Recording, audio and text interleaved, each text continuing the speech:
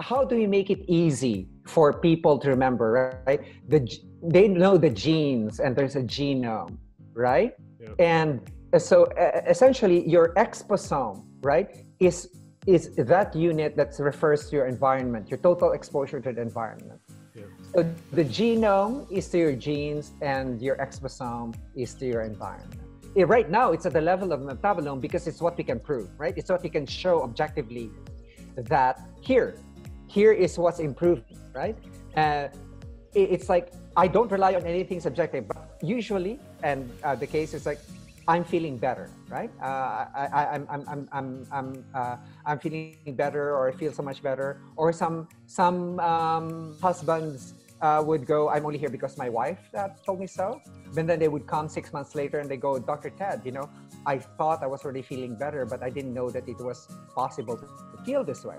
So I tell them my goal actually in getting you here is to get you addicted to the feeling of wellness. So you know that when you get off balance, you know what it is that you're off balance, right? Why, people say they're biohacking all sorts of things, right? This is a framework by which you can hang all of your hacks. You could look at epigenetics, bioenergetics, microbiota, mitochondria, exposomics, chronobiology, evolutionary medicine, and you could hang all of your hacks in there in a logical way, right? There's a logic. Yes. Now you're not just saying, oh, it's because they're saying it's good for me. Someone's opinion may contradict yours. Where's my friend Alan? It's all about your perspective. Who are we, and what is the nature of this reality? 5, 4, 3, 2, 1.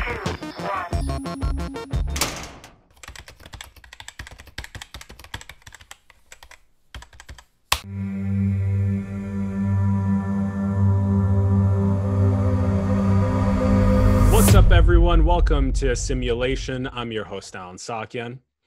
I am so pumped for this episode. We're going to be talking about health optimization. We have Dr. Ted Achokoso joining us on the show. Hi, Ted. Hi, Alan. Thanks so much for coming on the program. I'm so pumped for this. I adore everything that you're doing with synthesizing our most cutting edge technological advances in understanding our biometrics and optimizing our health. And that is just going to be so paramount for economic efficiencies, for intelligence and artistic efficiencies. So I am pumped. And you are so optimistic with the way you say that. By putting all of those together is just with my frustration on how we have all of these sciences that have advanced, but we're not using them in the clinics to optimize our health. We're just all doing disease, and I'm fed up with that. So me too. And same thing with all these other brilliant scientists and doctors and people that are really at the edge of biotech that know what that you're going to be sharing with us, is that they're fed up with that, and we're coming in hot for the future right now. For those that don't know Ted's background, I'll read it to you guys, is that he is the global founding pioneer of health optimization medicine and practice, Home Hope, which detects and corrects imbalances at the level of the metabolome, leveraging multi-omics, epigenetics, bioenergetics, gut immune systems, chronobiology, exposomics, and evolutionary medicine. He's also the founder of BioBalance Institute in Manila, providing proof of concept that health optimization medicine and practice is an economically superior clinical practice. He's double board certified in nutritional and anti-aging medicine with focus on AI, medical informatics, and mathematics of consciousness, and wrote the first ever connectome of C. elegans into a book. And you can find all of his links in the bio below, homehope.org, biobalanceinstitute.com, as well as transcriptions.com. All right, Ted, I want to start with, this is probably the most important first place for us to start with, and then we're going to get into what we were talking about in the intro, is how did you at such a young age, because we talk about this so much on the program, is parsing for signal and inspiring young kids especially to parse for signal related to not only what are the most ancient spiritual understandings of metaphysics and the nature of reality, but also around what are the most cutting edge sciences, and then bringing those two together, and also the kid's unique gift and identifying that. You at such a young age were able to figure out how to parse for that signal, and became and achieved all of your medical successes so much earlier than most people do. How did you figure all of that out? How did you begin parsing for that signal at such a young age? Actually, and I have said this before, and I insist on it, especially on children, is not to stifle their curiosity. You push your kids and younger people to be curious about things, and for the parents not to provide pat answers to things like God made this and God made that, and suddenly the child becomes lazy, what I call intellectual sloth that plagues our society, right? You allow them to discover, you allow them to get bored, and they watch a caterpillar, and then they wonder what happens to a caterpillar. When you couple that with the proper guidance and a certain industriousness on the part of the parents or on the teachers to nurture the curiosity with the proper facts, right? Then you could actually instill in a child that there are certain patterns that nature follows. Yes. Right? And when they realize that the nature follows certain patterns, then they could realize that, okay, then there is such a thing called mathematics, that is the science of abstract pattern, right? You could see that you could abstract, for example, x plus x equals 2x, then 1 apple plus 1 apple equals 2 apples, right? Yes. But then when it's y, it's x plus y, so 1 apple plus 1 orange equals 1 apple and 1 orange. Then you could immediately see that the pattern can be immediately abstractable, and then you instill in them a love for abstract patterns, and that will spur them into more curiosity about, well, what other patterns exist. And pretty soon, for mathematical purists out there, for example, they really love the beauty of being able to abstract those patterns, and they make these discoveries that way. But for us who are, I'm undergrad in biology, right? And for me, it's looking at the what fascinates me and what drives my curiosity always, even as a younger child, is how did we evolve? How did we come to be this way? What were the factors when there? That's why, for example, an interest in evolutionary biology is, it should be taught to everyone. Evolutionary biology should be taught to everyone, because it shows you how we evolved, how did we get here, right? And then as you mature, you should be taught the new field now. There's a new field called evolutionary psychology, right? Yes. Why do we behave the way we do? Yes. And when you see that's shaped by evolution, and it's also evolution is shaped the way the brain is wired, the way we're wired, right? And then for us to be understanding the economics where we're in, everyone should be taught game theory, evolutionary game theory. These things are fundamental, but you could see what I'm driving at, right? Yes. One is the capacity to see patterns. What's the definition of genius, right? Yes. Is the capacity to see patterns where others say that there are none, and the patterns exist, right? And the definition of madness is the capacity to see patterns where others say that there are none, and there are really none, right? So there's always that thin line. Yes. But and even if you take a look at IQ tests and all that kind of stuff, it's really your capacity to see patterns and to do abstractions with those patterns. Yes. And the clearer you see them, the faster you are at looking. So I have this concept, Alan, of what I like verbizing nouns. So, Uh-huh. and I love fractal mathematics, right? So, Yes. I look at the core pattern, what gets iterated over and over, what gets repeated over and over, right? So for evolution, it's really very simple. And, you know, it's a random variation and natural selection, right? And that's Darwin's version. But now we have already abstracted that, right? So we have essentially random variation and environmental selection, but the unit of selection now differs, right?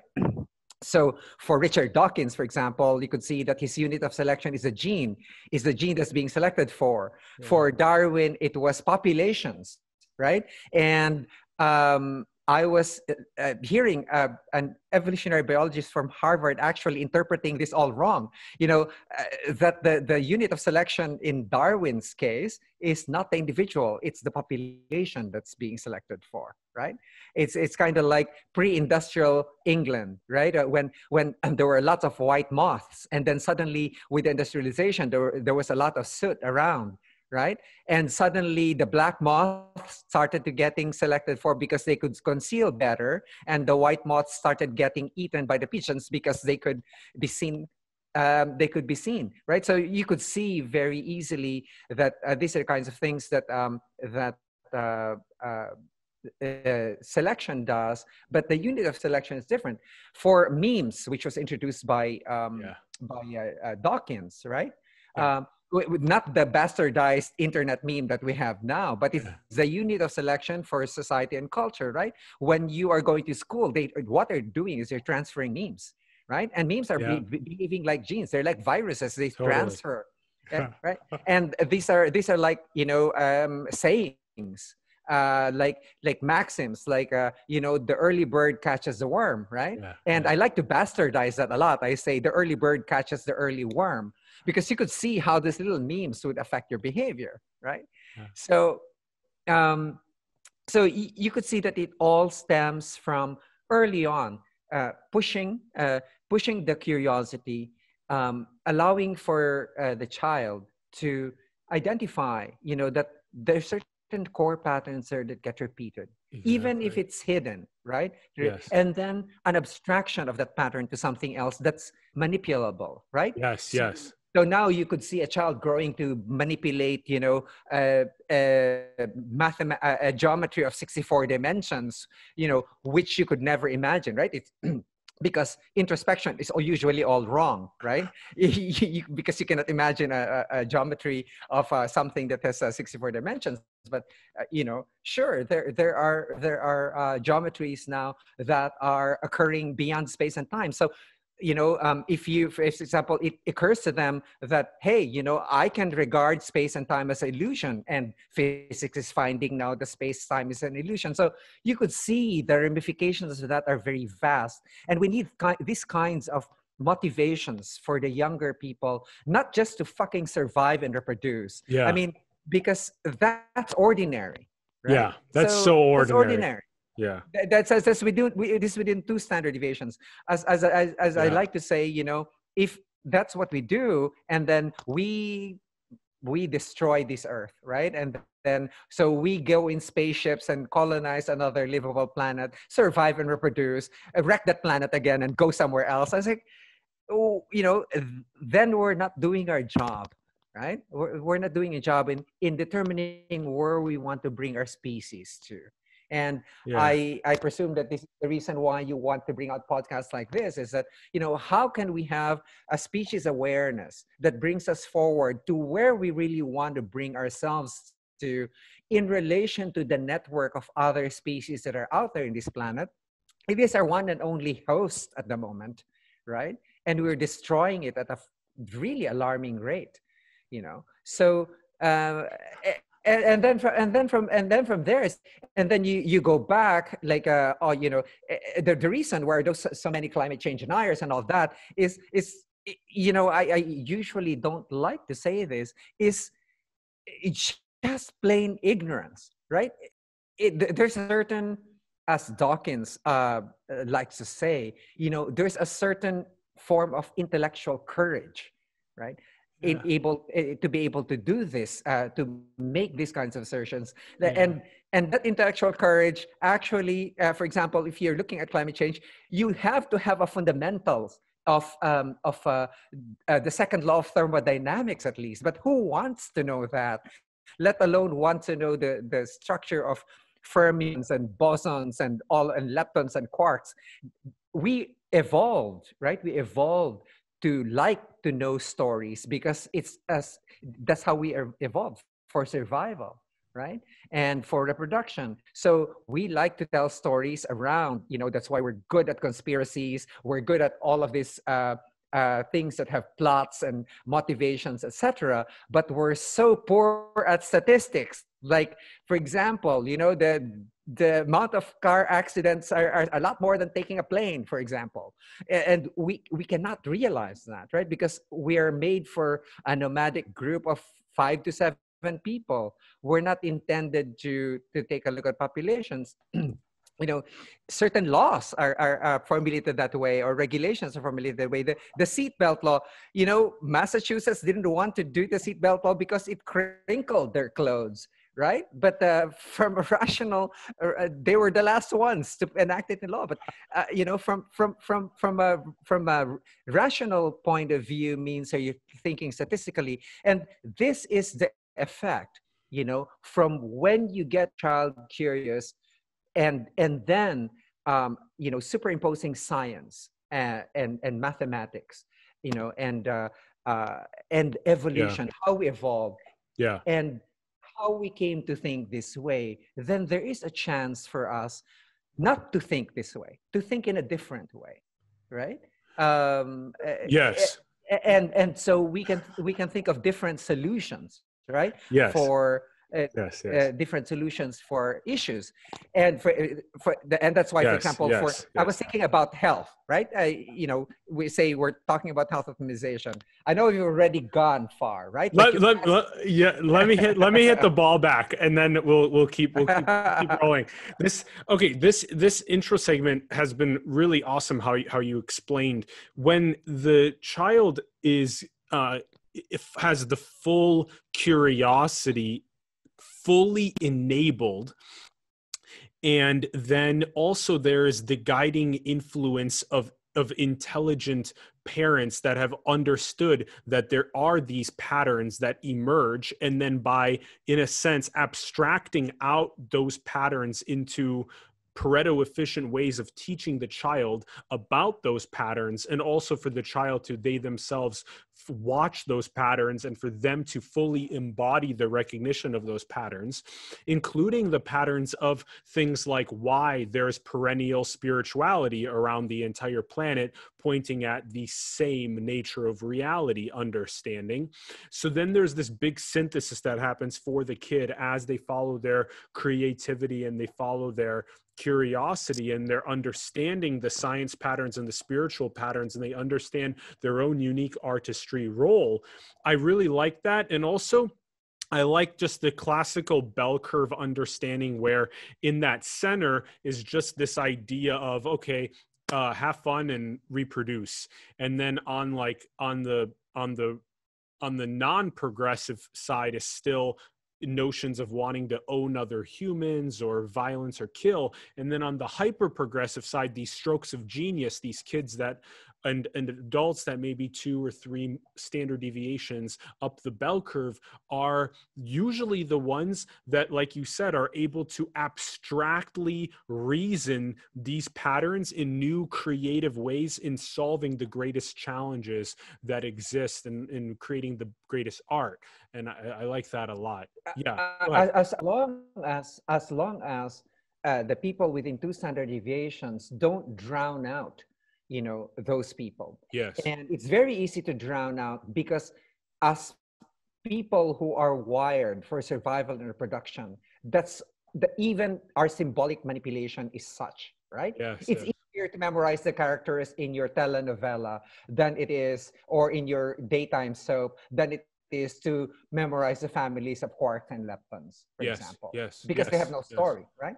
Yeah, and That's so well said. So we need to tell the story. We need to tell an exciting story that makes it even more fun to know about the families of elementary particles and beyond. Yeah. And beyond. Well, and then make them question it later. Are there really families of elementary particles? Is there, like Donald Huffman in the Case Against Reality in this book, right? Is this really what it is? Is what we're seeing what we're seeing, or is it not? Yeah. And that's curiosity, right? And that's curiosity. I like your point is very right. That center of the bell curve. If the idea that I've been pushing around a lot is that the people that are in a sense 2 or 3 standard deviations up the bell curve, their general purpose, in a sense, also is to help the people that are in the maybe 1 standard deviation to 0 range up the bell curve to help them do a pull-up, in a sense, to go to the next level. So basically, like Eric Weinstein has the idea of the portal, like the idea that you can create a portal to help people in that center part of the bell curve go through the portal, through these stories and patterns that we can disseminate to them to inspire them to move up the bell curve. And let's just jump into, because we could spend so much of our time in just that section. It's just the beginning. Okay, in general, just one go little, ahead. Yes. Just one little thing. Sherrington in 1946-47, he had a lecture, Royal Society, where he said that the movement of society as regards its science, technology, culture, mathematics, etc. in any one of those fields, say physics, right? It's like an amoeba.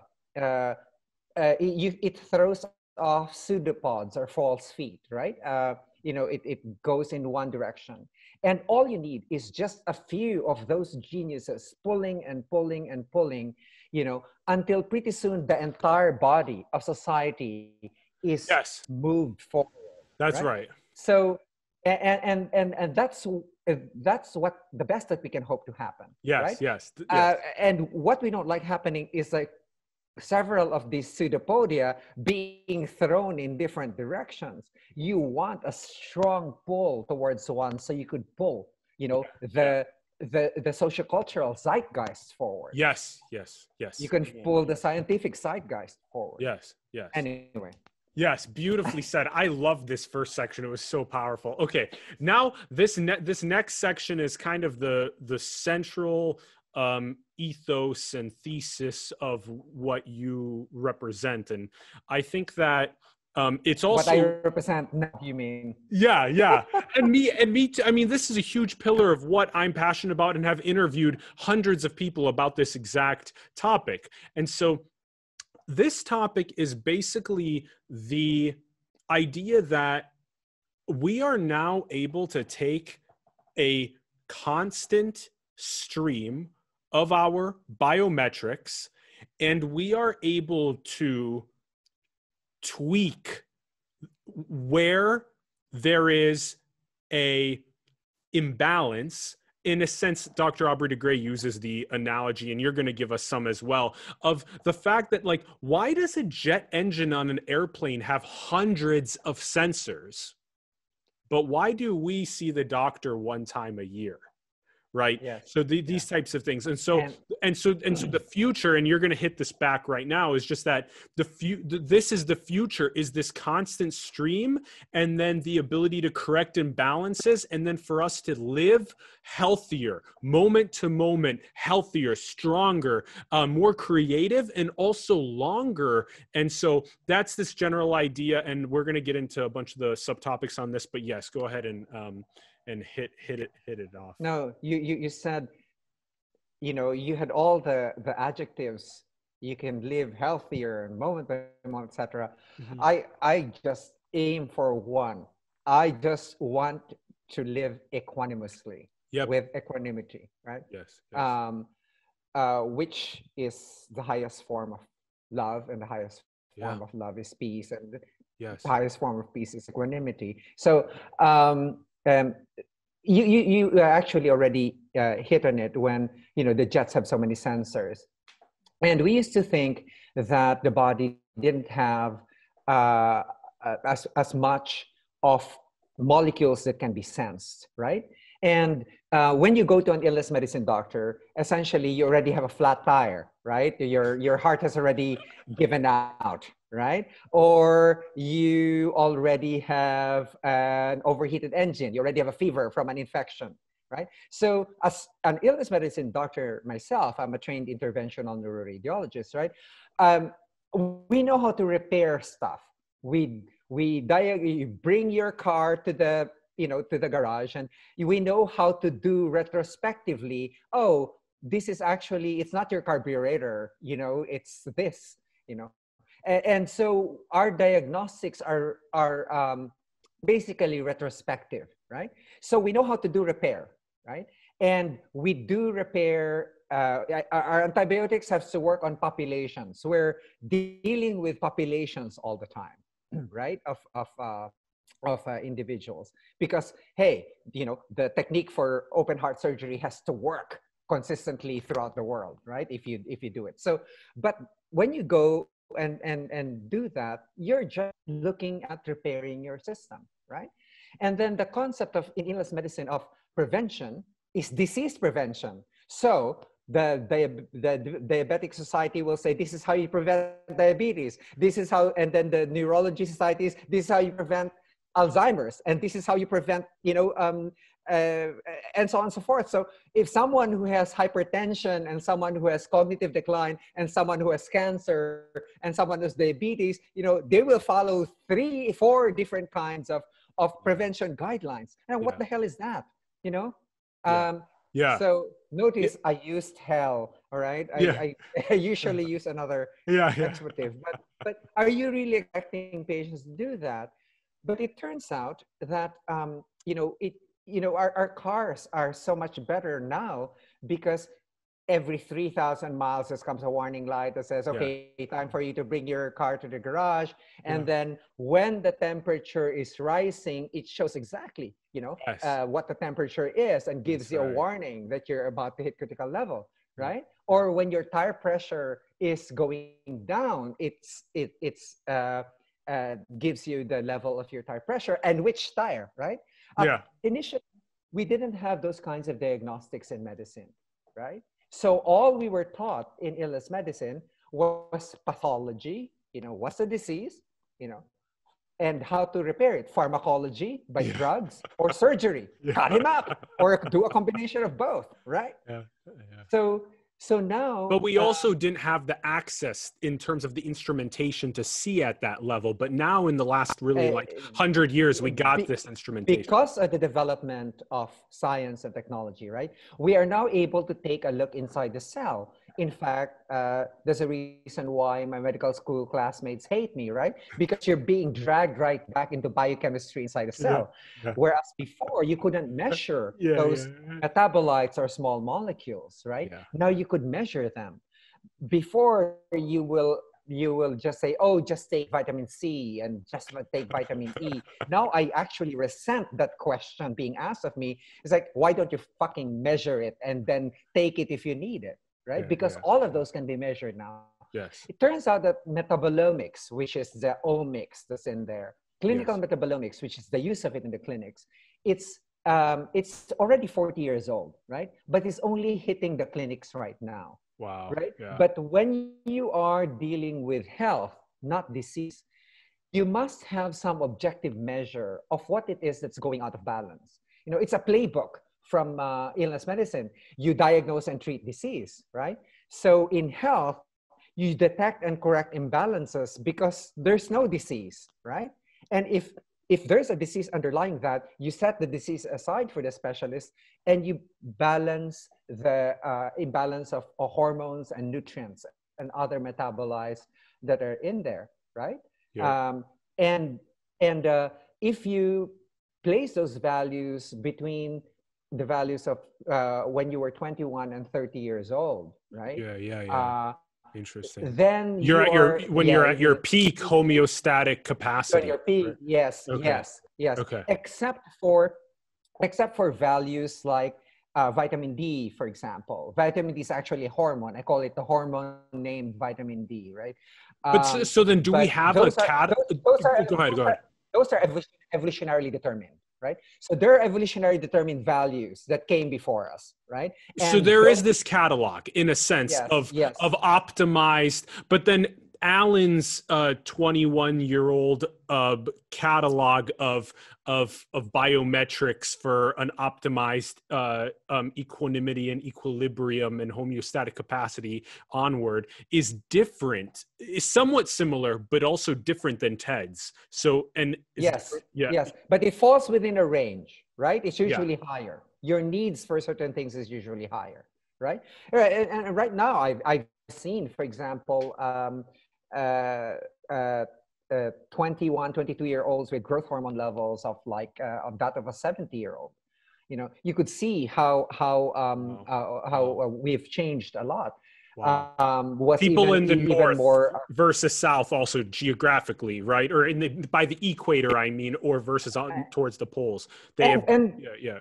yeah, and also, you know, it's not only that, the use of plastics, for example, they're endocrine disruptor systems, right? They disturb your hormonal levels. Like, for example, they did I think it was like 60,000 men in Europe, you know, between ages 21 to 30.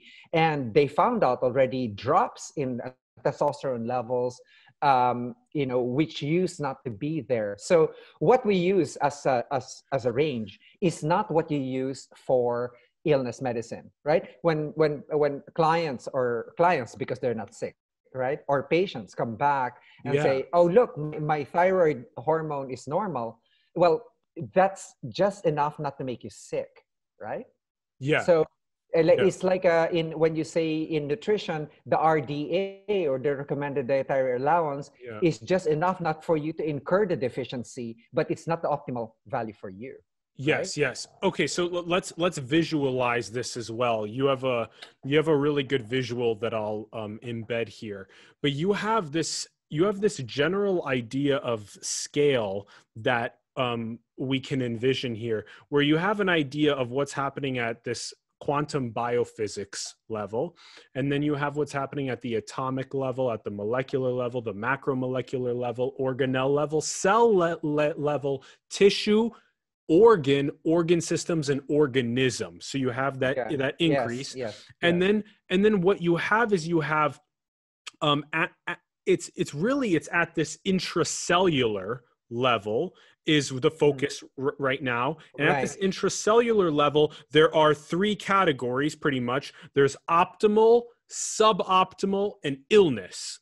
And you, what we're talking about is basically keeping your biometrics at the optimal level. So even when they start going into what are called like these preliminary phases of suboptimal levels, that we can have those interventions to return them to optimal levels. And these can be measured via right.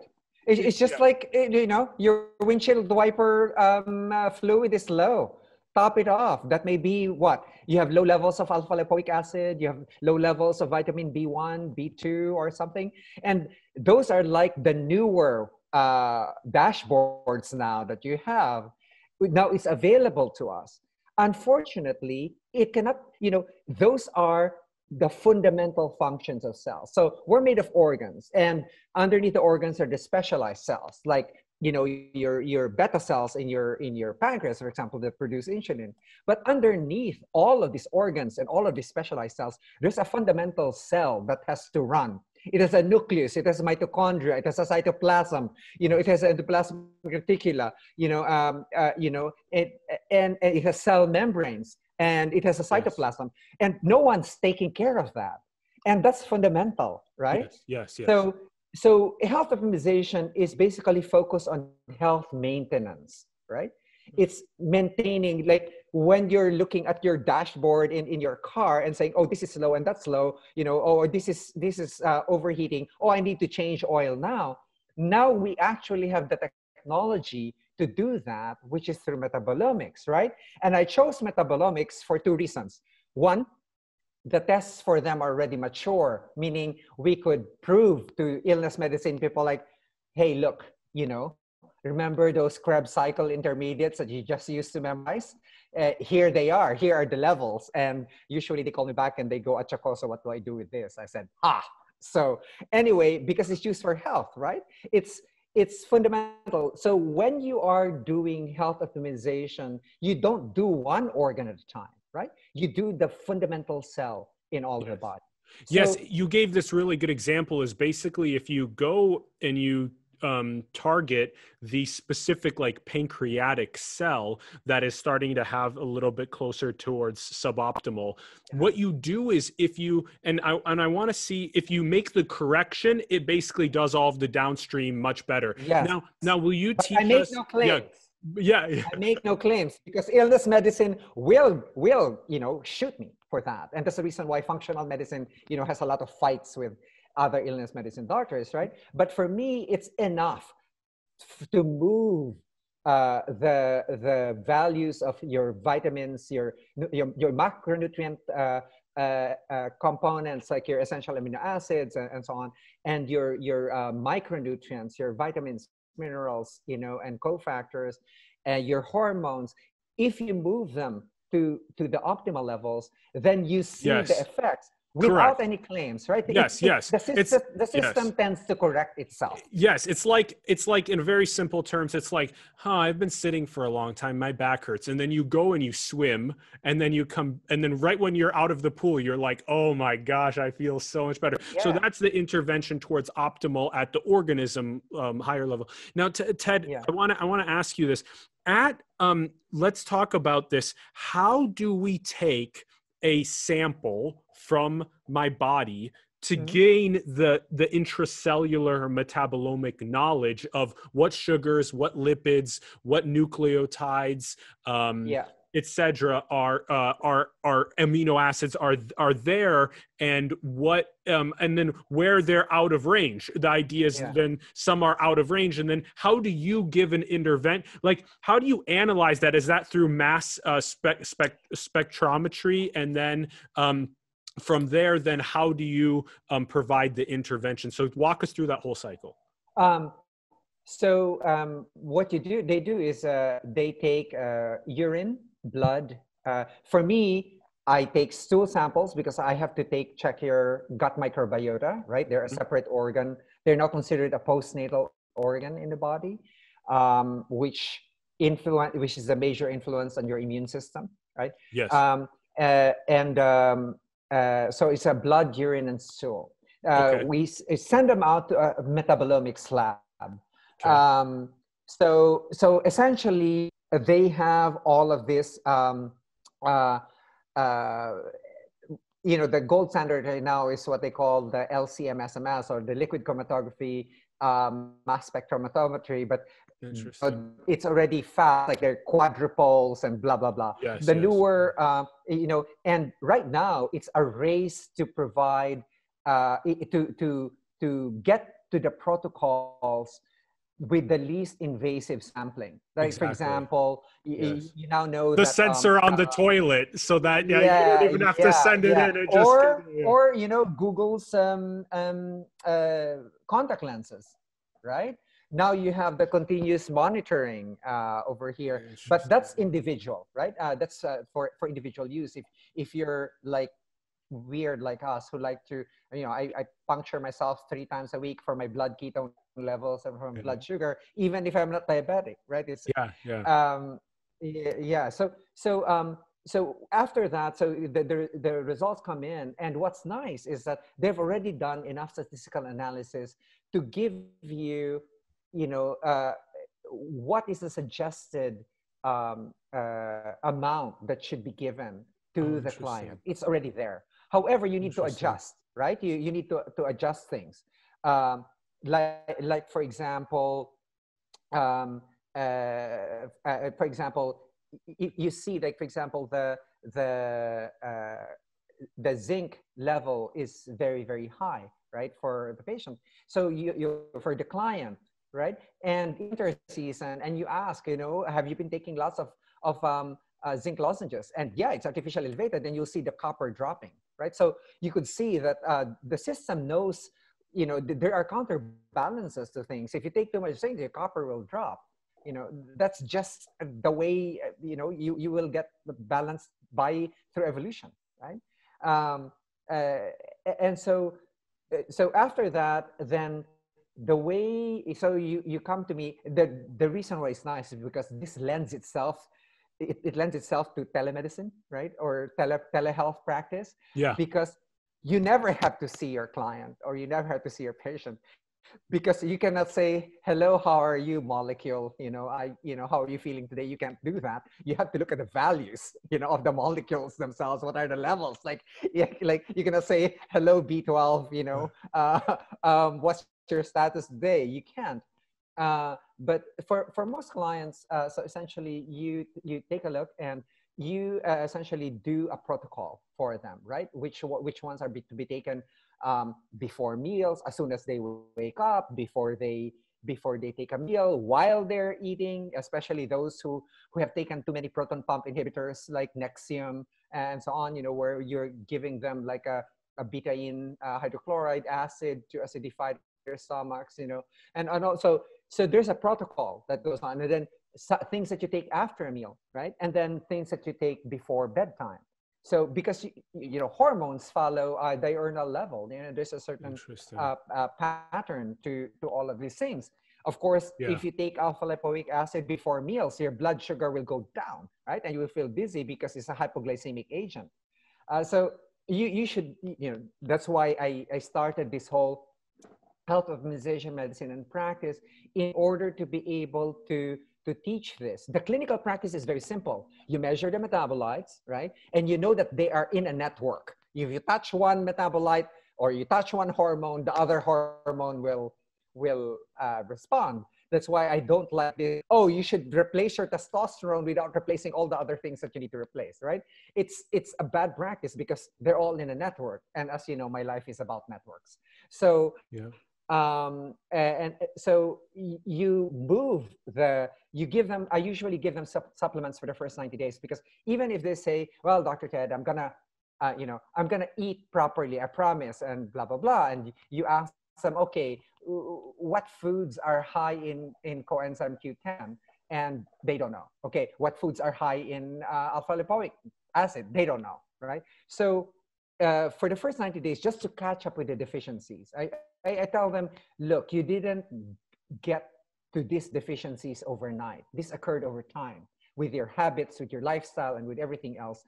This is what it's showing. Let's catch up as fast as possible. So, the improvement can come anywhere within 2 weeks, like if you're doing hormone therapy, or 3 to 9 months if you're doing nutrient therapy, and you measure whether or not you're actually addressing all these things, like because you gain it even after two, because you're taking, again, because there's so many sensors right on this jet that we're getting the frequent readouts of improvements. Now, Ted, is there like you said that there's the process of, once the analysis comes back from the metabolomics, this multi-omics analysis with all this mass spectrometry and liquid chromatography and stuff like that, all this complicated technological equipment, they come back and all these numbered readouts, they're showing they're comparing, right? You gave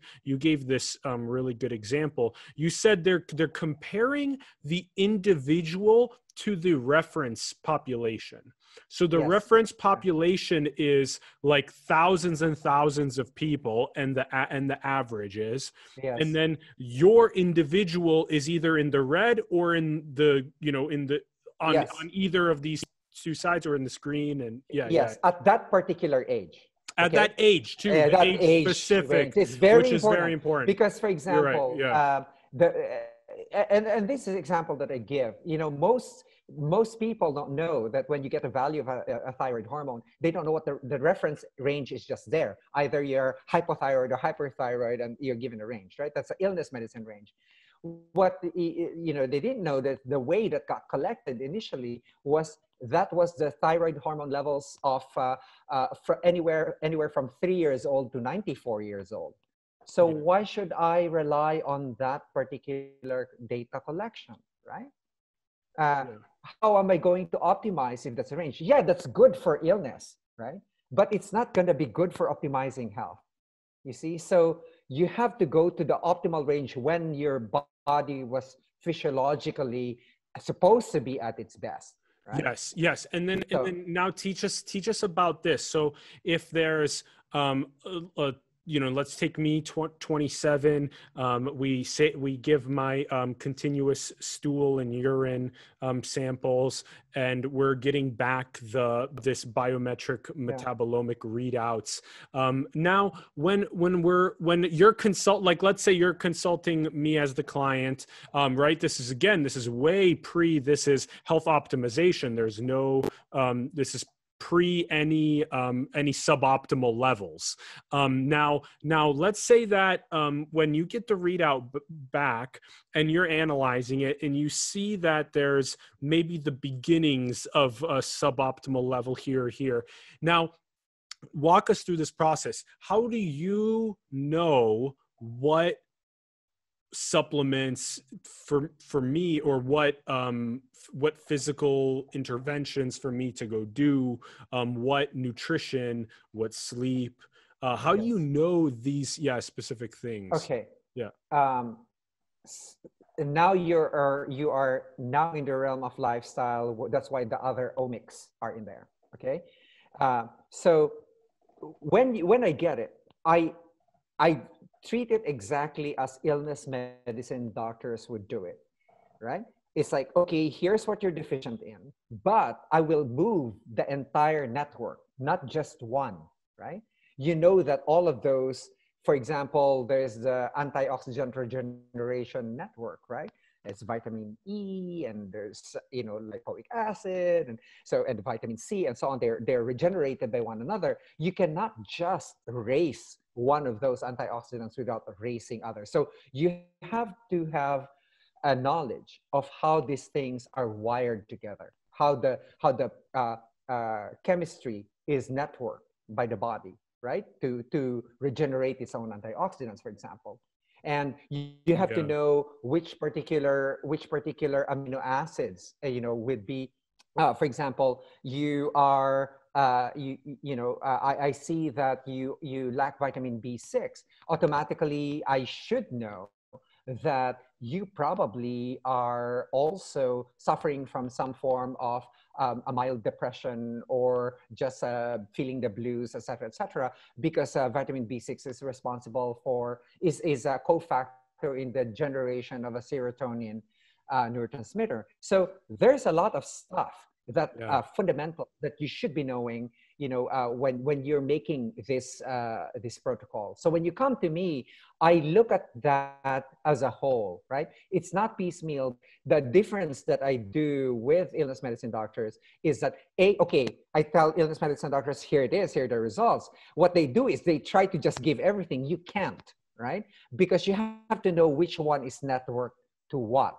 And that's your value as a health optimization doctor or practitioner, is that's a value you provide, is you know all of that, right?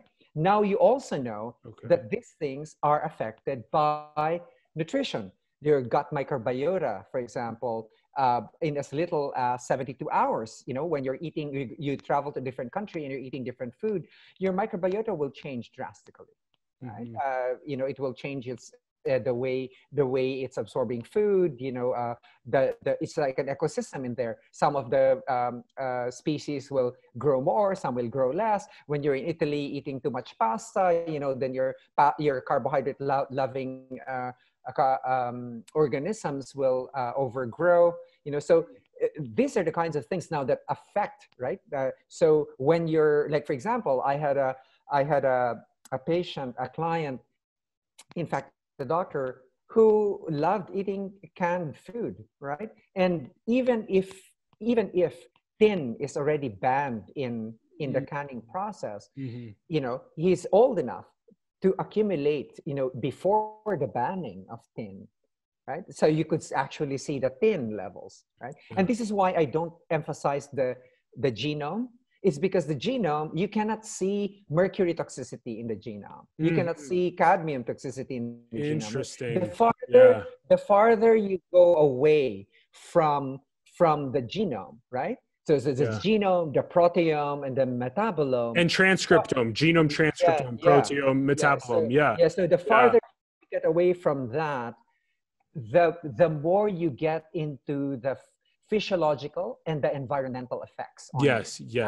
And so now that's where the exposome comes in, right? The exposome is your total environmental exposure to things. To phototoxicity, the kinds of light that you use, right? You gave these examples in the talk. You used as your examples. You gave electromagnetic smog today is hundreds of times greater than 130 years ago. And 5G is coming around the corner. People have electromagnetic hypersensitivity, the stress on the living cells, disturbing immune systems, creating oxidative stress, inhibiting tissue repair. So that's this exosome. Yes. Yeah, that's the exposome. So the role of a health optimization doctor is to identify, what is it in your exposome that is beneficial or harmful to your health, right? Because part of your exposome is a nagging spouse. Yeah. The stress increases cortisol. It's part of, and even they already showed that partners who sleep together where there's one partner is snoring, they showed that for each snore, the cortisol spikes in the partner that doesn't snore. That's so interesting. Studies like this have already been done, and they're fun, right? But the thing is, they do have an impact on your health. Absolutely. The other thing, or on the Rupert Sheldrake level, we could talk about it as like a morphic field in a sense. And we're right there next to each other, creating these exposomic interplays between one another. And there's no getting away from it. Yeah. I had the pleasure of actually meeting and speaking with Rupert Sheldrake in Vancouver, off the coast of Vancouver at Cortes Island.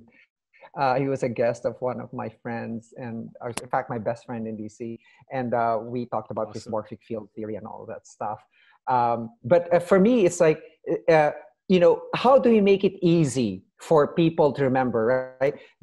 They know the genes and there's a genome, right? Yeah. And so essentially your exposome, right, is that unit that refers to your environment, your total exposure to the environment.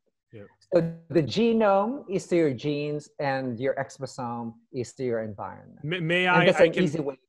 Yes, and I can give also a very brief. Genomics is what might happen. Transcriptomics is what appears to be happening. Proteomics is what makes it happen. And metabolomics is what is happening now or has happened. Okay. I like that's what's useful, right? I'm treating someone now, so yeah, I need to know what's happening now, right? Yeah. And it's very much influenced by, I use metabolomics as a way to prove. Right now, it's at the level of metabolome because it's what we can prove, right? It's what we can show objectively that here is what's improving, right? It's like I don't rely on anything subjective, but usually, and the case is like, I'm feeling better, right? I'm feeling better, or I feel so much better. Or some husbands would go, I'm only here because my wife told me so. But then they would come 6 months later and they go, Dr. Ted, I thought I was already feeling better, but I didn't know that it was possible to feel this way. So I tell them my goal actually in getting you here is to get you addicted to the feeling of wellness. So you know that when you get off balance, you know what it is that you're off balance, right? And you emphasize now like simple lifestyle changes, right? Like, for example, you begin to explain the mitochondria, that they're bacteria inside your cell. We call them organelles, but they actually have bacterial origin, right? They have their own DNA. there we have on average about 100 quadrillion of them in our bodies. Our red blood cells used to have them, but the mitochondria sacrifice themselves in order for you to have hemoglobin, right? So, and they power you up, right?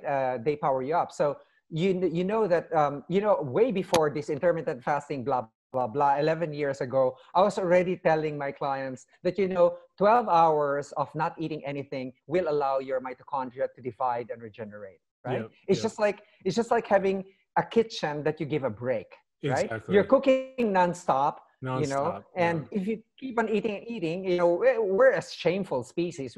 We have a permission to eat, 24 hours a day. Which is, so so if you just give it a rest of 12 hours, it will start regenerating. The amount of people that have successfully shed 50 pounds or more off of their body by just fasting and burning fat for extended periods of time.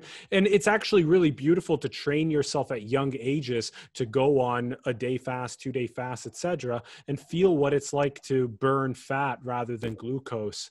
Right. They see, for me, it's like, now you're giving them a scientific basis for doing, at least intermittent fast. And besides, Alan, it's easier for me, for example, I'm going to change the way I eat. No, you can't.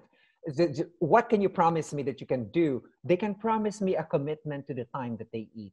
So I said, well, first try a feeding window of, 14 hours. And then the next week, reduce it to 12 hours and then 10 hours, and then, exactly. And then have a minimum of 8 hours, that's your feeding window. I don't like to use fasting because fasting sounds deprivatory.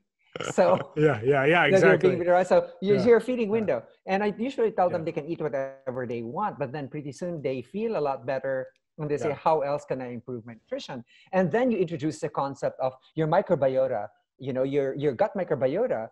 They weigh about 2 kilos in there. Wow. So there's 1,000 species of bacteria. That have 2 million genes, 2,000 genes each, 2 million genes, which is 100 times more than we have human-wise. So that's pretty impressive. And the more important fact is that we now know that the gut is actually the largest immune system of the body, right? When I was in medical school, it was the bone marrow. Wow. Now we know it's the gut because it is the gut bacteria that's actually teaching what's foreign and not foreign, right? Wow. So you see this reports, right? The case reports where or analysis where children born by cesarean section have a lot more allergies and immune problems because there's improper activation of their immune system. So I have some OBGYN, enterprising OBGYNs who know about this. So they put a gauze on the mother's vagina and they do the cesarean section, and they put a gauze over the face just so that there would be an inoculation of the bacteria that was supposed to be there. Because what do we find, right? What do they find? And in analyzing these children's bacteria, they find the skin bacteria of the people who handle them first. How messed up is it? It's not supposed to be there, right? So okay, so there's bioenergetics, which is mitochondria, and then you could teach them about eating, which is microbiota and the gut immune system. And then you teach, we've spoken about exposomics, their lifestyle, and then you tell them about their sleeping habits, right? Sleep hygiene, because lack of sleep will actually cause memory problems. But huge pathology. The main thing that it causes, evolution has learned this, is that the first thing that it does for any insult in the body is to get inflamed. Whatever it is, it will activate your NF-kappa B, right? That's the pathway that's a simple pathway that it will do, because it has the counter pathway to that to quell it as well, right? So and we know that's the first thing that it does, right? So any insult, you see your inflammatory cytokines are coming up. These are molecules, that signify that your body is getting inflamed. Even a simple high sensitivity C-reactive protein test will show you that, right? That your body's inflamed. Even if you're feeling good, et cetera, you see your hsCRP is rising, you know that there's stress there somewhere, and then you look back and say, oh my God, I haven't been sleeping I've been traveling for the past 3 days. I've been in different time zones, and you see your hsCRP shoot up, right? So these are and you teach them proper sleep hygiene and so on. And that you actually eat 200 calories more the next day when you lack sleep, right? Because the body feels that it's under assault. It needs more energy, and evolutionarily, if the body says you need more energy, so you eat more, right? It's not like having the munchies, but it's you actually tend to eat more, right?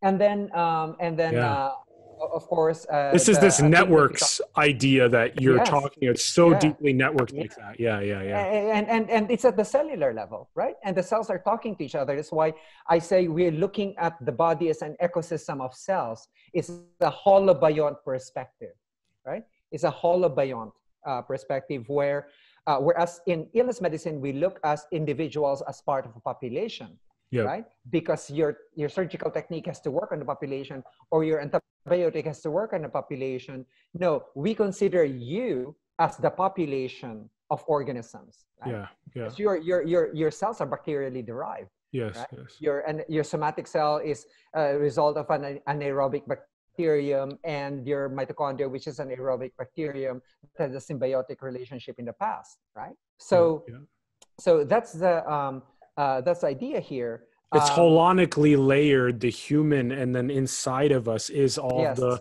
complex, but then also outside of us is the civilizational influence. So it's layered like that. And that's why when you're looking at health, it's impossible to look at you as a person. You have to look at you as a holobiont. You have to look at the human and everything inside and everything in the civilization outside, all harmoniously affecting the organism. Right? Yeah, exactly. In fact, part of your exposome is the immediate bacteria, viruses, etc. around you. Absolutely. Right? So right now, coronavirus is part of our exposome. Yeah. Right? It's there. But exactly. Yeah. So normally, your own house will have its own specific, environmental bacteria, right? That's very interesting. And you mentioned earlier something interesting, which is Aubrey de Grey's model, and I really love the guy and the way he thinks, right? As a biogerontologist, but the model that he has actually lends itself really well to epigenetics, which is the last pillar. We have 7 pillars, right, of health optimization medicine, and the last pillar is epigenetics. It lends itself really well because he says, like, here you are at a younger period, right? Say you're 21 to 30, your optimal range, right? And then at 30, your testosterone begins to decline. That's why I chose 30, right? Because that's when the testosterone begins to you begin to fall apart, right? What happens then is that the chronic diseases begin to appear, right? Diabetes, metabolic diseases, cognitive decline, neurodegenerative diseases, they all begin happening, right? And then afterwards, it's a period of disease and then death, right? And he says, what if we could move the cells back to before the time that the chronic diseases appear? That means that the cells would be at a younger age, right? Yep. And now, of course, you already know about the Yamanaka factors, right? The Nobel laureate, Professor Yamanaka of Japan, identified 4 factors that can actually make cells younger. And the most recent, finding is that they can now actually make cells younger without erasing their identity, meaning they don't forget that they're muscle cells or they don't forget that they're nerve cells. And that's just a recent advance. But now we're taking a look at, it's like the best metaphor that I use is actually quite ugly. It's like accumulating plaque on the teeth, right? And it's your epigenome, and then so your genetic expression gets affected. Like for example, if you smoke and you have all these other bad habits, poorly methylated or whatever it is, toxic lifestyle they have, you know, um, so when you remove that plaque, right, then you could move the cells back to the younger age. Now, can we do that? The big challenge is that can we do that now for the entire body, right? And so, you know, David Sinclair, you know, is now doing that for the eye. You know, can we reverse the retinal, the macular degeneration that occurs, right? So, they found out that in their laboratory animals they can do so, right, in a closed environment.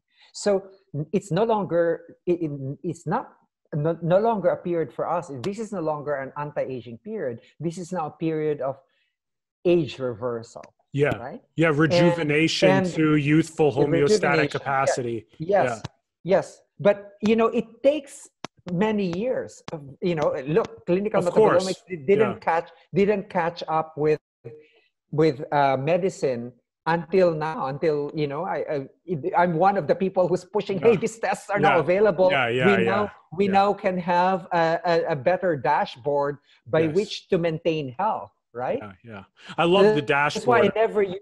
So good. Yeah, that's why I never use the term disease prevention. That's also illness medicine crap, right? They look at populations, you know, that's why vaccines are within their purview. Interesting. So basically the dashboard maybe in the last like 100 years has been slowly getting more and more variables popping up on it. And now the idea is that there's like sometimes like clinical metabolomics can maybe put up a significant amount of variables that are really crystal clear and crisp. And the thing is that your role, and a lot of the time people's roles, are to just grab people and say, hello, you can add 20 more variables to your dashboard now. Please go do that for all of your clients as soon as possible. Stop waiting. And my next kind of question around this is that, would it be fair to say that then, given a synthesis of what you're talking about with clinical metabolomics and what Aubrey de Grey and all of these other, rejuvenating to youthful homeostatic capacity, would it be fair to say that our synthesis of all of you guys in like the 2020s and beyond is basically going to be something like an artificial general intelligence that has the entire medical corpus and all of the reference population corpus, and that then takes in through sensors that are on my toilet and everywhere else, that are going to be taking a live stream of all of those biometrics as my individual, and then cross-referencing them with the reference population, and then sending me interventions to continue having that youthful homeostatic capacity. That's a utopian future, right? But you must remember, Alan, that the reference range will be also dependent on your race and your geography. Yes. Right. Yes. For example, we just did a show on population genetics when we were in China, and Hufang Zheng was having that exact same issue with how there was only the European data set. Yeah. Yes. Yeah, that's and that's a problem also with interpreting the genetics, the genes right now, right? Because their references are either Chinese or European or North American, right? So each country will need to develop its own reference ranges. That's so interesting. Wow. Yes. Every country. Wow. Every country. That's so interesting. And even separate, even tribes in those countries. Look, take a look, what makes a culture? They Well, have we a were just different talking about cuisine. the Philippines. You Yeah. were saying there's 76 dialects, right? Yes. Yeah. So then that means there's all of these different it's subcultures in the Yeah, and the cuisine is regional, right? yeah, Cuisine yeah. is regional. Cuisine's regional. There's a region that uses a lot of coconut milk. There's a region, that uses lots of just totally spicy stuff. Yes. So even in those, you could see Wow. already variability. That's why and this is what I say, when you're dealing with health optimization, it has to be individualized. We can only do case reports for you. What is being demanded of us is, can this work across populations? Say, dude, we don't work with populations. We work with the population of organisms that is you. You are the ecosystem that we work with. And therefore, what is good for you is not necessarily what's good for the next person, right? We just have a fair idea of what the body does and what the body needs, because it's more or less universal that, you cannot synthesize vitamins. And that's why they call vitamins, because if you take them in, right, there are certain essential there's certain essential minerals that have to be taken in, right? And so on. And we know that about our make and model as the human body, right? And one of the biggest problems that we have is that the make and model of the human body is intended for the Paleolithic period, right? It's not intended for now. We have created a world that is that where our bodies are actually unsuited for, right? Artificial lights, and polluted air, and not exercising. We used to walk, to work in the fields, and so on. And even before agriculture, we walked a lot because we were nomadic, right? So would it be fair to say something along the lines of, to continue our analogy that's, I think, really flowering right now? Would it be like that the vehicle itself is us in that sense, and there's a make, there's a model, there's a year, Yes. there's a year Yes. too. You said Yes. the age was very important, and then that the older vehicles had the dashboards only had a couple variables on the Yes. and Yes. now they're having hundreds, and we want to get that constant measurement. And in that analogy, it would be like, if your vehicle is manufactured in the United States or in China or in South Africa or Germany or Kenya or wherever, it ends up being a unique to that Yes. specific make for your vehicle, and you're going to eat those specific things, be exposed to those Yes. certain cultural things, even your language and all this type. Yeah. But from an evolutionary point of view, now we will shift from what you just said. From an evolutionary point of view, right? We are actually, with the world that we have created is the world for Teslas, right? Gullwing, if you prefer those. But our bodies, our make and model as human beings is a Ford Model T. This is perfect. That's our body is a Ford Model T, right? See. Yes. And the world that we have created is actually suited for a Tesla. And so we're a brilliant species, right? We can what we do. We have no. Our Model Ts have no seat belts, and we're on. We're in the insane realm of the internet with all of the Yes. And our bodies are not intended to eat Soylent, for example. Or all of the high fructose corn syrups and yes. Yeah. So we are intended for that period. So what do we do? So for me, it's really simple, right? Now we have some technology. So, for example, for your artificial light, control your lighting system. There are lighting systems out there now that can simulate, a 12-hour, or a sunrise and sunset and so on and so forth, right? If you're staying indoors. The softwares on the computers for like Flux and stuff like that are very good.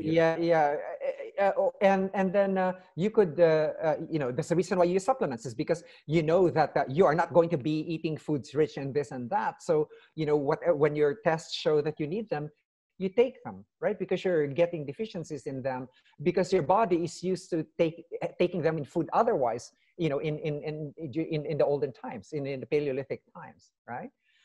So a lot of our make and model is made for that time, but we have created a world that is not suited for a make and model anymore. So what do? We respond by, having air filters and air cleaners at our house, right? Making sure that our home air exchanges are adequate, right?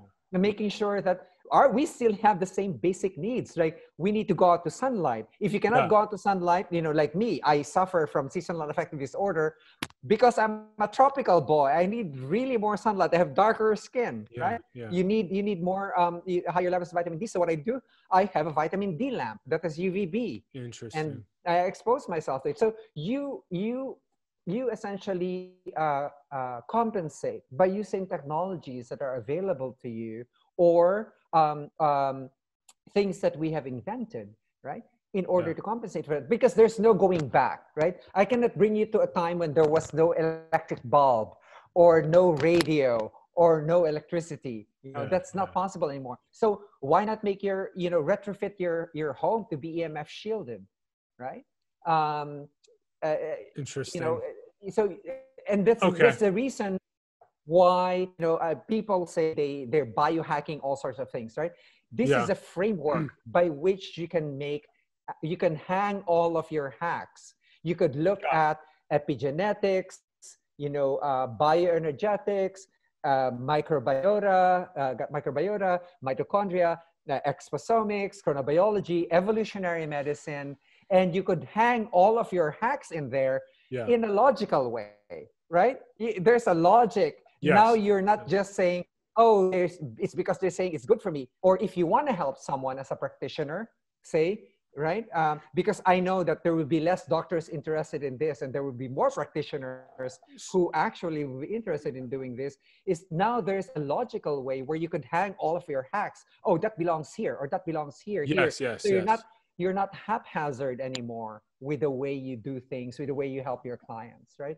So I'm doing this because X. This is super interesting on an economic perspective, because we've been rolling. I want to hit still some really interesting points. That was kind of our most heavy section, which is the thesis of an ethos of what you care about, and what all of these great leaders in the fields of biotechnology especially care about.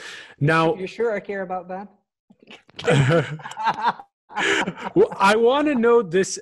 We can end on this perspective, or on that. We can end that section on this specific perspective around that, which is, it's very interesting how the amount of money that is sort of spent on this, what people like Jessica Zitter and other people have called like this end of life conveyor belt in palliative care. And like people just having, dying preferences and being able to like spiritually connect on their way out, or all this different type of stuff, but also all of the problems that we have with heart disease and Alzheimer's and all these other cancers and all these other problems that we have, that there's so much money that we can quantify that is spent on the disease biomarkers, versus when we spend them on these health biomarkers, multi-omics, these health biomarkers. And then, so what's interesting is that, so there's both a significant amount of economic cost that we decrease on that downstream end, but then we also spend more money on this upstream end as well. So there's actually, in a sense, there's a continuation of great economic flourishing. So it's like you would subscribe in a sense to maybe a $5 a month or $10 or $20 a month or whatever it is plan, where your constant stream of biometrics is being fed up into that AGI corpus that is then taking your individual and cross-referencing that with the population and providing you with intervention.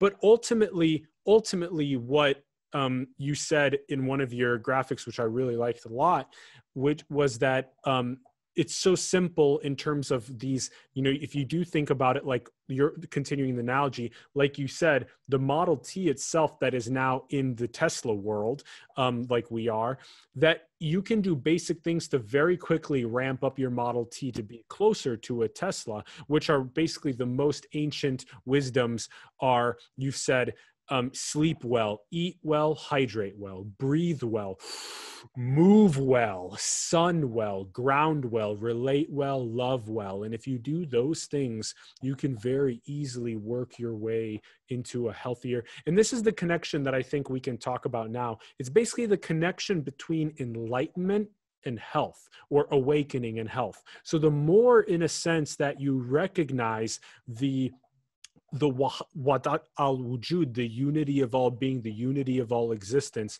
that deep interconnectedness of all, and also that source that you come from, that you are that, we are that, and that the more that you really embody that the impenetrable peace and the causeless joy, and you basically stay in that state and you make art from that state, the healthier you are on all your health biomarkers.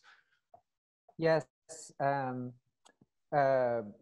touched on something that's, what's interesting is that illness medicine always demands proof, right? And that's because they're based on population-based thinking, right? So when you're talking about quantity, the quantity of people that have survived, because see, they're after survival rates, right? That's their measure. The measure of the success of any intervention that they do is after survival rates. So they're after quantity.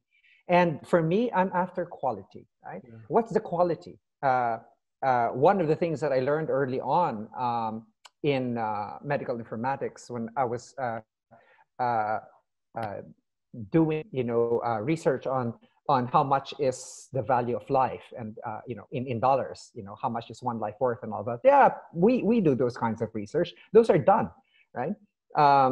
You don't know that the actuaries and all of the people that provide you with life insurance, those are all computed and those are all known, right? But when you look at all of this stuff, it's like, what is the quality of your life now? And the thing that I learned there is that there are outcomes that are worse than death, right? And we don't like to admit that there are outcomes worse than death, but that is already the finding of studies, in the 1990s, right?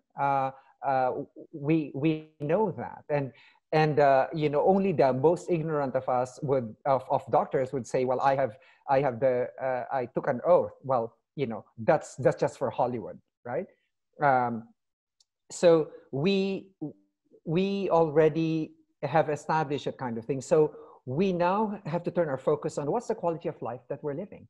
And the quality of life that you live is actually inside you, right? Yeah. Remember Jon Kabat-Zinn wrote a famous book, right? Wherever you go, there you are. So what's that status of the default mode network inside your brain? Are you Yes. too self-referential all the time? But for me, it's like, what is, how do you live life with a sense of equanimity?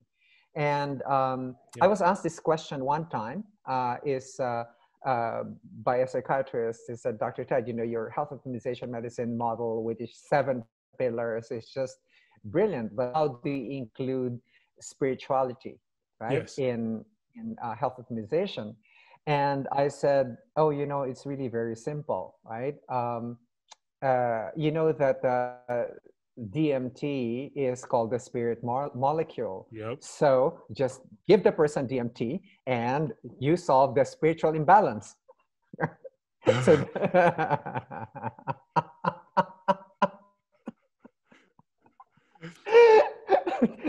it's the fastest way to just obliterate the ego, and just melt right into the infinite consciousness, just melt Yeah. right into it. And then Well- hopefully you can re-baseline. The big thing is to re-baseline after entheogenic experiences, unleashing the divine within, but then can you re-baseline to that Well- level of Well, re-baselining is actually done through practice, like a meditation practice. exactly. Or other practices that actually point out to you the illusoriness of the self, right? Ego is a very heavily laden term. That's Freudian. It's your sense of self-importance. But so I tend to use this self-referential system more than I use the ego. But people understand the ego because it's everything from which everything is centered, right? But that center is an illusion, right? It's just created by the brain. It's part of what evolved to give us a sense of continuity, but it's also the source of our suffering. And if you take a look at our website Transcriptions is a brand of my company called Smarter Not Harder, right? And if you take a look at our mission, there is to decrease suffering in ourselves and to decrease suffering in others, Yes. knowing that there is no other. Exactly. Beautiful. So, Yes. so we come to a definition of what's suffering. For me, suffering is really very simple. In common parlance, for me, suffering is identifying with the self, or getting lost with the thought. You think the thought is you, right? Like there is someone that's owning the experience. Obsessed And it's with that all someone of that the owns layers of identity that we've put Yeah. on as But- onion layers, yeah, and that we Yeah, haven't but ever peeled off. We gotta to feel the source, to feel it and live from that source. Yeah. and for me, I have less grandiose plans. I have a simple definition of enlightenment, which is the cessation of suffering. And what's the source of suffering? The source of suffering is the ego, which is an illusion anyway, that clings to or is averse to certain things. So it wants this, doesn't want that, wants this, doesn't want that. And soon all of those wants accumulate, right? You want more profits, you want more, therefore you're going to pollute the oceans more, and therefore you're going to use child labor more, therefore you're going to traffic humans more, all in the name of want, right? So, and therefore for me that is suffering. The clinging and aversion of the ego is the root of suffering, right? Buddha also says ignorance. Yes, ignorance yes. of reality. There's a balance here, and I'm curious how you align with this idea. It's called like the dreamed symphony, in the sense that the infinite consciousness creates the dreamed reality that is this, and then there's the multiverse, which is all of the dreamed realities. This is just one observerse, and there's many other observerses happening, an infinite amount of illusory finity, in a sense, that is happening. And so here we have this dimensionless singularity that is indivisible, and it's indescribable. The Tao that can be named is not the eternal Tao. Okay, so we have that, and then now we are the dreamed symphony. And so here's the symphony that's happening now. In the symphony, I'm playing the violin, but you're playing the trombone, and then someone else is playing the clarinet, and someone else is playing the cello, and we're all playing different melodies and different harmonies. And people that are playing out of tune are people like you described that are suffering. They're still suffering. They're still in the service to self mentality. And people that are playing in tune are playing in the service to other mentality. Everything's in service. They've a clear gnosis of the divine that they are, and what's going on. They're very clear seer of truth consciousness. How do you resonate with that dreamed symphony analogy? Man, that's fucking heavy.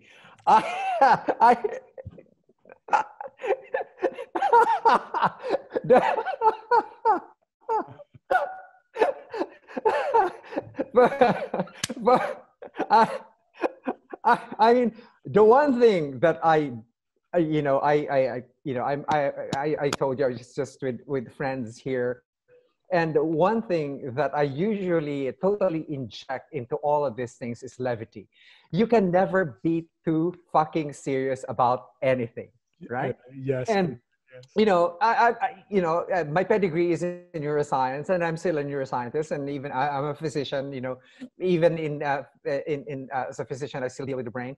So let's bring down. So for me, right, right now we're trying to. There's a $20 million prize now, the Templeton, to elucidate the mechanism of consciousness, right? And one is the causal model, which is the integrated information theory, right? And one is the causal model, or the non-causal model, which is the global workspace theory, among others, right? Because my interest in this is still in consciousness. And then there's, of course, philosophers, they say, well, maybe it's panpsychism. Whether or not it's inherent or emergent panpsychism, you don't know who wins, right? But, my thing is, this is fun. And this is my answer to your question. Yes. My answer to your question. Ever since I was a kid, all the way to now. So my first experience with ayahuasca, for example, it's as if a rug was pulled from under me as a strict scientist, just looking at the world with this, and then it's as if a rug is pulled out under you, and suddenly you see that there are dimensions out there that were unavailable for you before, right? So and then it's easier for you to actually realize that the self is an illusion, and then now physics is saying that space-time, we're losing space-time it's an illusion, right? And we now have people saying that all we're doing in this world is like we are just a user interface with fitness functions. That's Donald Hoffman, right? We evolved. We see an apple. We see this only because that's our user interface in order to execute our programs or survival and reproduction, right? And but for me, the zeitgeist, the spirit of everything else is a fucking game. Yes. When you best enjoy the game, when you an MMORPG, massive multiplayer online role-playing game. This is what I say. It's very difficult to convince people, unless they have done programming, that what you believe in is not necessarily true. Right? Right? So, but the biggest punch that I give them is that when you were a kid, you believed in Santa Claus, right? And then you were able to shed that belief. That's right. Other beliefs are harder to shed, right? And when you're programming, for example, if you set a global variable, if you set that God is true, then do the following. If Jesus Christ is true, then do the following. If Gautama Buddha is true, then do the following. So you could see that, whatever it is that's set in there. That's right. It's programmatic, right? Yep, it's super programmatic. But that's hard for us to accept, right? Because it's easier if you take an integral view. So when you embrace all that is, and especially all 8 billion of these individual players and what they see as true as their scripts, if you have that's important, as their scripts. Yeah. But the thing is, they cannot see beyond the script, right? If we can augment their awareness beyond the script to the integral embrace of this beautiful mystery and expressing unique gifts, then we are into that more harmonious world our hearts know is possible. Yeah, that's why can I combine some molecules that can balance the default mode network and the task positive network in such a way, right, that it is evident to you that there needs to be no owner of the experience, right? That that it is there only so that it provides continuity for you to have a story every day, because that's what allowed you to survive in evolution, right? So it's embracing that, but going beyond that, right? Yes, yes. And when we notice that, I tell people this, that's why I tell people, all of us should be educated after evolutionary biology, evolutionary psychology. We should be educated in evolutionary game theory. We don't realize that much of our behavior is dictated by that. By Why do we zero-sum cooperate? dynamics. Why is a tit for tat game? Why is it successful all the time? And so on. But people will go, huh? Those are very difficult concepts, right? We need to tell better stories, which links us to the very beginning. When we tell better stories, it's hard to tell engaging stories in science, right? Unless you engage them, and well, we have to tell the story, the big metaphysical story that is like, in a sense, like the Harry Potter of like that. Like when we can do that, then we can really inspire that awakening. For example, right now, we don't distinguish when we're teaching kids. We don't distinguish between teaching them religion versus teaching them spirituality, which are two different things. Right.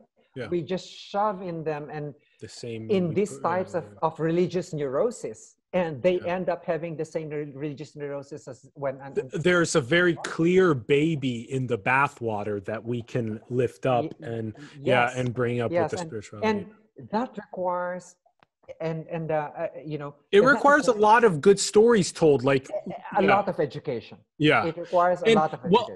Or what we can do is we can say, okay, how can we take that, what looks like a lot of education, how can we compress that down Pareto efficient into a couple of stories that can really awaken people? I think we can do that, and that's pretty much what not only this project is that will be. I don't know, Alan. You can just clone me. I'm kidding. But this is why we are so passionate also about the space of what like Los Angeles is doing with able to put together like the best animated content as well. Like why is Pixar's like Inside Out so popular, or why is like Rick and Morty so popular in that sense? Can we make it into or like SpongeBob SquarePants for like the kids? Like how can we tell a story that's so deeply, or like Game of Thrones and Harry Potter, that's so deeply interwoven with metaphysics though, and that animation and storytelling? That's what we're passionate about in 2021. You can also do the flip side, right? Yes. What is that? What is my friends know that I have an allergy to stories because they have always fucked us up. We are predisposed to stories. That's why we have all of these conspiracy theories. We were born to gossip and so on. You can also do the flip side. Like we can teach children to meditate earlier, to have a practice earlier in a neuroscientific way, right? Here is how you observe the contents of your consciousness, right? That's part of what I'm describing in terms of metaphysical story. Observing the contents of your consciousness, right? Early, right? Yes. Realizing that the self is just another content of consciousness. Attention itself is another arising in consciousness. So you see all of these arisings in consciousness, and especially when you teach them to kids before they develop that hardened sense of ego. I want this, I don't want that, I want this, I don't want that. Is they have this skill to take a look at their desires and aversions and say, okay, will I follow this desire, or will I get rid of this because I'm averse to it? A meta consciousness. There is a pause that happens, right? Before they actually act. There's that pause, and in that pause, the entire destiny of your life outcome in the world, it happens at that pause. Yes, because maybe it's you're gonna scream and yell at someone who is going to be, the most influential figure in your life, and you lose it, right? Yes. So it gives you it stops you from being reactive into being responsive. Yeah. And all it takes is being able to examine. And for me, it's just a simple skill. It's difficult. It's a difficult skill. That's why you can turn it into a mental game, right?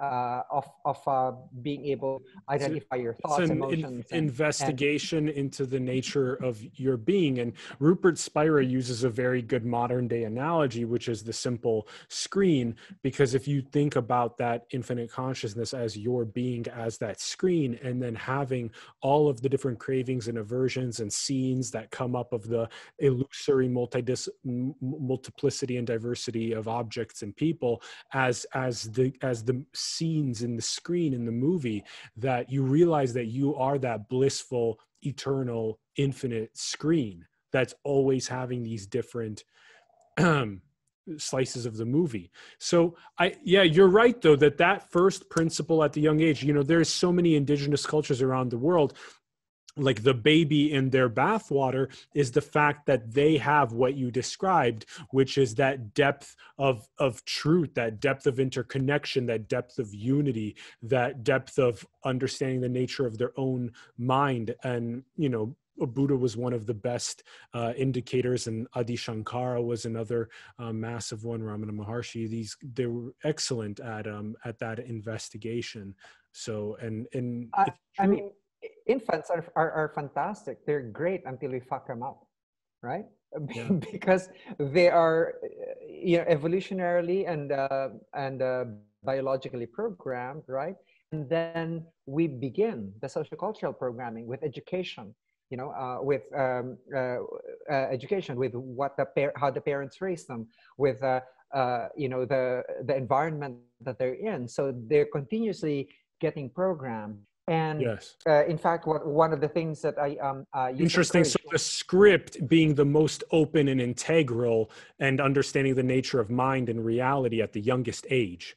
That script. Yeah, and also, aside from I said, going the opposite, it's teaching kids, how to examine the contents of their consciousness and why they need to do so. It's an essential skill that will not make them suffer in the future, Exactly. right? Because Exactly. they know that they're just arisings in consciousness, right?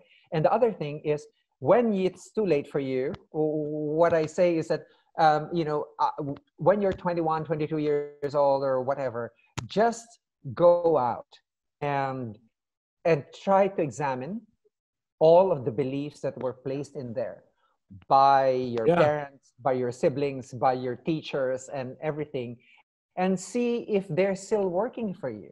You Yes. know, Yeah. uh, All the because lines of those, code. Yeah. yeah, those may not be yours, right? Yeah. That's right. As I say, you can set something to false. You can, or my favorite is, if you don't need the variable anymore, you put a semicolon to it, Yeah. right? It's like, Archive some code and update that with some new lines that are it's more integral.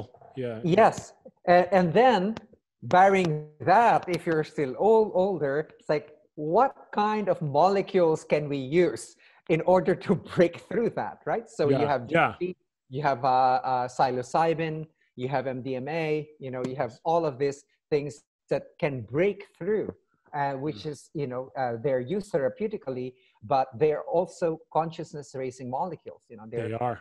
non-addicting consciousness raising molecules. They're not addicting because they don't raise your dopamine at all, right? Yeah. We know the mechanism. We know the mechanism for addiction, right? So there's no more reason why they say, oh, these are because they cause addiction. They won't, Yeah. right? The The only, hacking your script. I don't know of anyone who would like to take ayahuasca for fun, right? Yeah. Um, We yeah, do it. although, We do it to hack our script. That's yeah, why we do it. yeah. Yeah. Although, I hacked ayahuasca to my version of it called pharmahuasca because I didn't want to Pharmahuasca. vomit, right? Yeah. It's, Yeah, which is the it's future. Yeah. It's the no vomit ayahuasca because Yeah. I couldn't for the life of me just Yeah. continue vomiting. But these are these are the kinds of things that are available, on the flip side of telling stories is, educating children, teaching them how to meditate, and and making it a practice, and making it a habit for younger people to examine the contents of their consciousness, right? For Beautiful. us it's difficult, but if you start them young, it's easy for them, because Yes. it's like seeing your optic blind spot, as Sam Harris likes to say. Yeah. Once it's pointed out to you, you cannot, not remember seeing it, right? And then there's this period where there's a time where you should examine what beliefs are in there, and and then we have now this psychedelics that allow us to investigate our mind, and allow us to change our scripts, and so on. And for me, it's as I like to say, those are like bodybuilding steroids. Now you use them only for a while, and then after that you will have to do the exercises yourself off cycle, right? You Yes. still Yes. have to have a continuous Exactly. practice. And that's how, for me, like, yes, we're advancing in the world, and so on, but are we alleviating the suffering of people? So yes, we have all of this high-tech stuff, and we have all of this biometrics and so on and so forth, but fundamentally, I'm not even saying anything about happiness. We're not wired for happiness. We're wired for survival and reproduction. Happiness is an inside job. But for me, happiness is not suffering. So if we can teach, it's a skill that can be learned, right? Observing the contents, and not being identifying, as you said, not identifying with the ego, or not identifying with the self-referential system, and knowing that things just arise. These are just neural networks that fire. As I like to say, as a neural network guy, when you see something, your visual neural network fires. When you hear something, your auditory neural network fires. And it is in the same space where your thoughts arise. They're also just neural networks firing. Where your emotions arise, your limbic system neural networks are firing. They're all just neural networks firing. And if you could see that when they fire in such a way that it seems that there is someone orchestrating them, that's where we actually get fucked up, right? When we begin to own that we can control these things. That's why the most difficult thing in meditation, right, is like, I want to control my thoughts. No, you can't. You have allowed them to go, right? And see that they disappear. They appear in the same space of consciousness as everything else, as what you see, what you hear, what you feel, the pressure in your body, the concept of you having a face, and so on. They're all appearing in the same consciousness space as where thought arises, where emotion arises. And it's a skill, that can be taught to be able to see the arisings of those, and you could see suffering decrease. And when suffering decreases, then you could see creativity arises, right? Because you're not craving for something anymore, right? You are in equanimity. Right? As I tell people, I don't like extreme happiness and deep whirlpools of sadness. I just like, gentle waves of things. Yeah. Right? Yeah. So when you learn that, then you can gamify it if you want, right? We have friends that are doing that. Yeah. Yeah. And so you begin not to take yourself seriously. Exactly. That's the levity piece. Yeah, I agree. You begin not to take yourself seriously. You begin to see, well, what purpose? It's like you set whatever purpose you like, and so on. It's like, we grow up thinking that, there's purpose and meaning and so on and so forth. And you realize, like, no, you're the one setting all of that. So you set your script properly. You set your script. Amen. Yeah. You set your script. One more time. You set your script. Script. However, you should be aware from where the script is coming from. You're talking about the source. Exactly. Right? From where does the script arise? Beautiful. Beautiful. From And where does the before you could script set the rise? And then, script, yeah, yeah.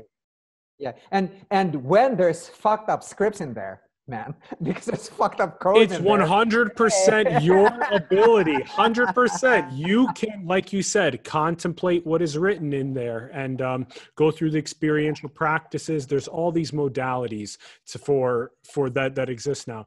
Ted. Yes. Yes. Okay. That last thing. Yeah, go ahead. Don't believe in what you think, right? I have this thing I always say, and this will be a good end to our podcast here. Yes, yes.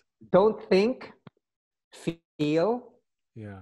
Don't feel, be. Be. Right? Yeah. I love it. So don't think that you're love. Don't feel that you're love. Be love. Be itself. it. Mm. Mm. And then we just butterfly effect that out all over. I love that. I love it. That's the logo of Home Hope, by the way. Yes, it is. Yeah, I know. I know. That's everybody. You have to check out the links in the bio. Thank you very much for tuning in. We greatly appreciate you all. Thank you. Thank you, Ted. Thank you so much for coming on the show and joining us. This has been so enlightening across so many different aspects. I've loved it. I've loved it. And you can find so many of the things that Ted has been talking about in those links in the bio below. I highly recommend going to homehope.org and watching his fundamentals video. It breaks down a lot of the wisdom that he's been communicating in a very strong educational way. It's super awesome. Check that out. Also biobalanceinstitute.com, introscriptions.com. Check all of that out, all those links. And also, continue supporting the artists, the entrepreneurs, the scientists, the spiritual leaders in your communities and around the world that you believe in. You can support Ted. You can support us and our show. Our links are in the bio below as well. And go and build the future. Manifest your dreams and destiny into the world. Build that more beautiful world our hearts know is possible. And get at the front of this massive evolution of biotechnology. Get at the front and share it and get inspired about that. This is the future. Be part of the major pseudopod of the amoeba that brings the society along with it with enough momentum. That's right. The pacer of the cultural zeitgeist is moving. Yes. Yeah. Much love. Thank you for tuning in, and we will see you soon, everyone. Peace.